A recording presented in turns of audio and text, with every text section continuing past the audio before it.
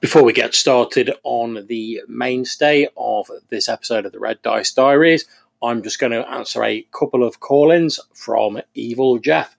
Take it away, Jeff. Mr. John Allen Large, it's Evil Jeff. Hey, just started through your back catalog here. Going to see if I can get all the way through, catch up to where you are now. Not as daunting a task as some of the other anchorites out there. But I wanted to call in episode 5 where you said just get to the game, all that fluff. After hearing you, I thought about it, and yeah, there's a couple games I've had that talk about a whole bunch of other stuff rather than get to the game or get too much, other stuff, not really to how to play, or things that are necessary for the setting. I think Champions... One of the Champions releases 6th edition did a little bit of that, and it was a bit annoying, so I agree with you. Well, I'm going to see what else I can get through today. Thanks very much for that voicemail, Jeff. I hope you're enjoying catching up with the back catalogue. Yeah, as you say, I'm nowhere near as prolific as some people, especially people like Colin, aka Spike Pid, and Free Thrall, who seem to put out sort of like half a dozen or more episodes every week, where, to be honest, I'm in awe of how they manage it. I just don't know how they do it. I try and put out one as often as I can when I feel I've got something interesting to say. Maybe it says more about me that I often come up with ideas and I think, it's not really interesting enough to make an episode about, and I'll shelve it or I'll put it to one side until I can think of something else. But in terms of games where getting straight to the game. Yeah, I think everything in a game should be in the service of helping people run and play a game. But oftentimes authors seem to get wrapped up in the little extra bits and pieces. And instead of being in service of the game, they almost become a means to an end in themselves. And if they're not serving the game, what the hell are they doing in an RPG book in the first place? I don't know, it's just my thoughts, but that's how I feel about it.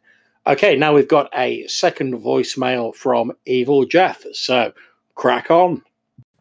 Hey, John, Evil Jeff again. Just got through your Simple Life podcast, and it struck me how things are cyclical, as Jason Hobbs said in one of his past podcasts as well. Because in there you talked about rulings over rules, which I know I recently heard Ray Otis talk about. So it's just, it took me by surprise. But I do appreciate your a pretty good succinct review of Spawn's release there. Untold Adventures, I believe that's what it was. Been more than 30 seconds. I can't quite remember it, but I believe that was it. I appreciate that. Great. I think I will have to give it a look and kind of give a bit more flavor to things. Decide how I want to do things in the future. Appreciate it. Keep up the good work. Thanks, Jeff. I'm glad you enjoyed that episode. And I think you're absolutely right. These conversations and these subjects tend to go round in cycles. The same sort of topics will come up again and again as various RPG communities break apart, new ones come together, new groups of people start discussing them. And I think that's only right. I always find it interesting to hear people's new viewpoints on old subjects, because they might throw up something that, I've not even considered before. And I think that's always a good thing. That's why I like RPGs, to be honest, because you get a lot of different viewpoints all going in on the same thing. And quite often that adds up to more than the sum of its parts. Yeah, Untold Adventures is a great, simple system. I've also been playing a bit of Delving Deeper since I recorded that, which is another great sort of OBX style game. I highly recommend that. I know that Spawn is going to be putting out a second edition of his book, The Hero's Journey, soon, which I quite liked. It had a sort of Tolkien-esque sort of painting on the cover and had that whole idea of the mythic journey at its heart. So I'll be really interested to see what he does with his next edition. So thank you very much again for those voicemails, Evil Jeff. And now let's crack on with the main subject of this episode. Hey there everybody, welcome to the Red Dice Diaries. I'm John and I'm going to talk about a very serious issue in RPGs this evening, which is massive margin syndrome.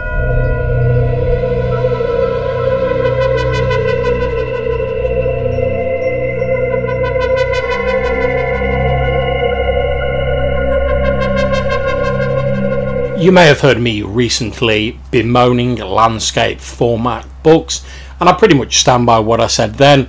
They can pretty much get in the bin as far as I'm concerned. But in this episode, I'm going to talk about a few other things that I've noticed recently in books. The disclaimer!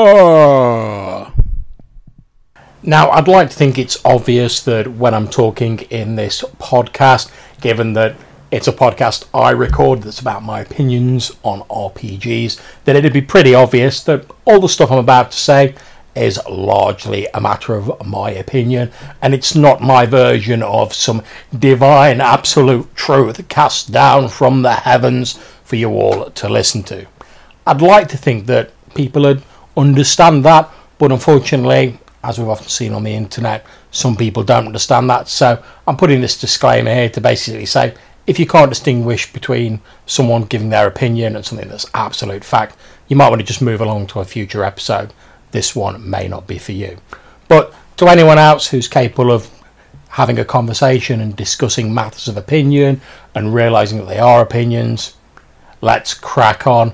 And if you disagree with me, that's absolutely fine. Drop me a voicemail on Anchor. Drop me an email. Tell me about it. I never mind anyone disagreeing with me as long as we're having a discussion about it rather than just an argument. So let's crack on. So what do I mean when I'm saying massive margin syndrome? Now, granted, the title of this podcast episode is more than a little bit tongue-in-cheek. However, there are a few things I've noticed recently in roleplay books that I'd not noticed before. And I don't know whether that's because they've only just started occurring, whether I've just not picked up on them before, but I thought I'd put them out there in a podcast episode, see what you thought, or see whether it was just me talking out of my backside. Well, the first thing I've noticed is, as I suggested at the start of the show, is that margins seem to be getting bigger, certainly in some books, not in all of them. Now, I've mainly noticed this recently in a few landscape books that I've acquired, even though, as I said at the start, I'm really not keen on landscape format books. I can swallow my distaste of them if the content is good. However, I've noticed in a few books recently, I'm not going to give specific names because I don't want to get into like slinging mud at books or anything like that. I've noticed that the left and right hand margins, which are normally sort of a centimetre give or take, seem to have slowly started creeping wider. And certainly in landscape books, the top and bottom margins can sometimes be an inch or more. And what that basically means is that there's a lot more white space, negative space around the text, and therefore you're getting less text on each page. So what that means is, in order to cover the same amount of words, there have to be more pages. You're effectively probably paying more for the book, because what do pages mean? Pricey, that's what pages mean. Now, I have no objections to there being some negative space left in books. Negative space is an important part of layout, and it's also useful, if you're comfortable with writing in books, for making notes and stuff like that.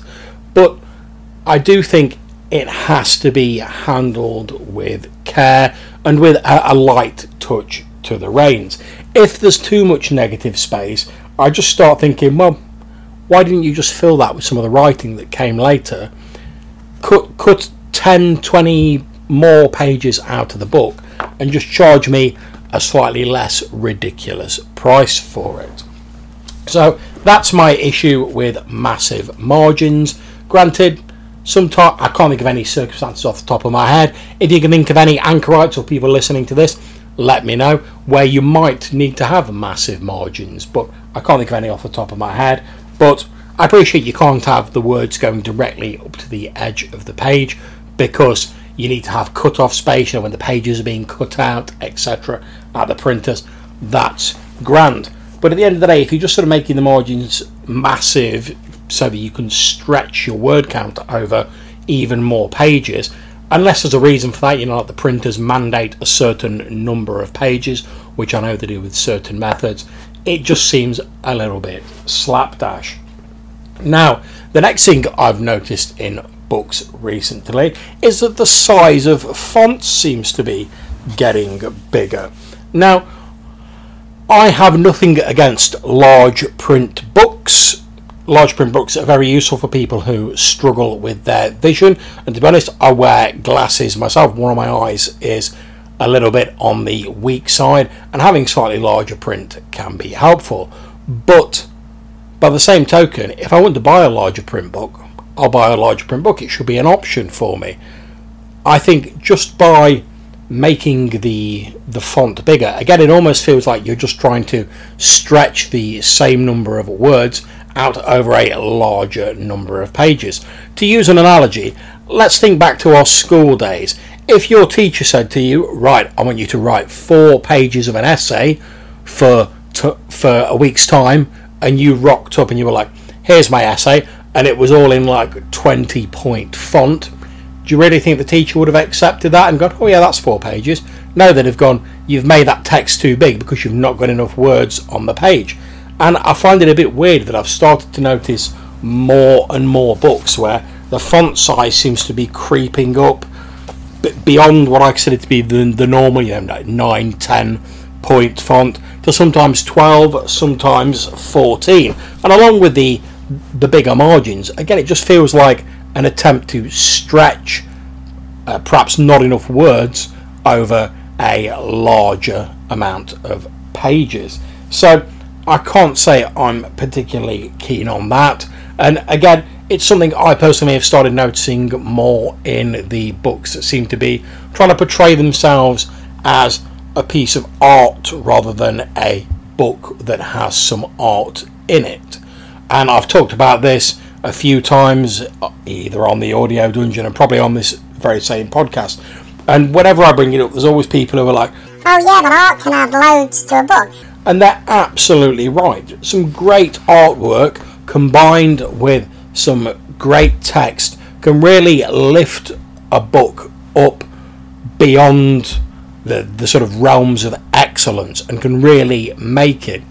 However, great artwork can't save a book if the content and the text is absolute trash.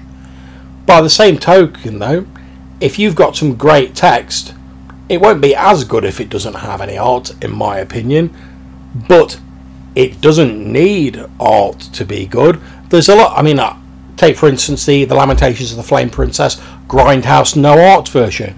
I had that ages before I bought a copy of the actual full printed book, and I enjoyed it just as much. Yeah, the art's cool and it adds a nice little extra cherry on the top, but it's the content that I'm buying it for. And I've got a couple of books recently where like 90% of each page appears to be made up out of a massive drawing. The text that's on there is like 1 or 2, and these are like A4 sort of, or letter size pages, I suppose, for if you're in the US. A4 size pages. Let's take some monster pages. Like over half of each page is taken up by a huge picture of the monster, most of which are quite cool. The actual writing is just like a paragraph or 2 in like 14, 16 point font, and then you get a few lines of stats. Now that doesn't really seem like a good way of using a page to me. Don't get me wrong, the artwork's cool, but even if you look back at the AD&D 2nd edition like monster manual, where every monster had a whole page for their stats and a picture on it, even then the picture only took up about a quarter of the page, and the rest of it was writing, interesting biology, their society, all manner of good stuff like that. There was plenty of meat on the bones of that book, as well as some beautiful artwork to just accentuate the text. And I suppose you could say, yeah, I'm trying to have my cake and eat it. I want all the crunchy writing, the mechanics, stuff like that. And I also want some nice art, which, yeah, to be honest, if you show me a book that's got some great sort of mechanics and some even a bit of interesting fiction maybe sprinkled hereabouts, and some really cool like game juice, to use a term that Glyn Seal coined, stuff that I can really use in my game, and it's got some great artwork in it, then yeah, all day, every day, I'm your man, I'm there, great, I'm loving it. However, if you strip away that artwork, you strip away everything but the content, I will still, by and large, be pretty happy as long as the content is good. So there's a few more things that I've noticed recently in RPG books. I'm going to stop rambling on about this topic now, because I discussed it a little bit previously when I was talking about landscape books, and this is just a bit of an expansion of that. So I'm going to move on to other things unless I'm addressing some call-ins. So you can give me a voicemail message on Anchor if you want to ring up and tell me you agree with me, you disagree with me, or just have a discussion about it. Or you can reach me at reddicediaries@gmail.com. I really do enjoy listening to the voicemails that I'm left. I think it's part of what makes Anchor such a vibrant community, and it certainly encourages me to release podcast episodes. So wherever you are, whatever games you're playing, even if they're in landscape books, I hope you have an excellent time. I'll catch you soon. Take care.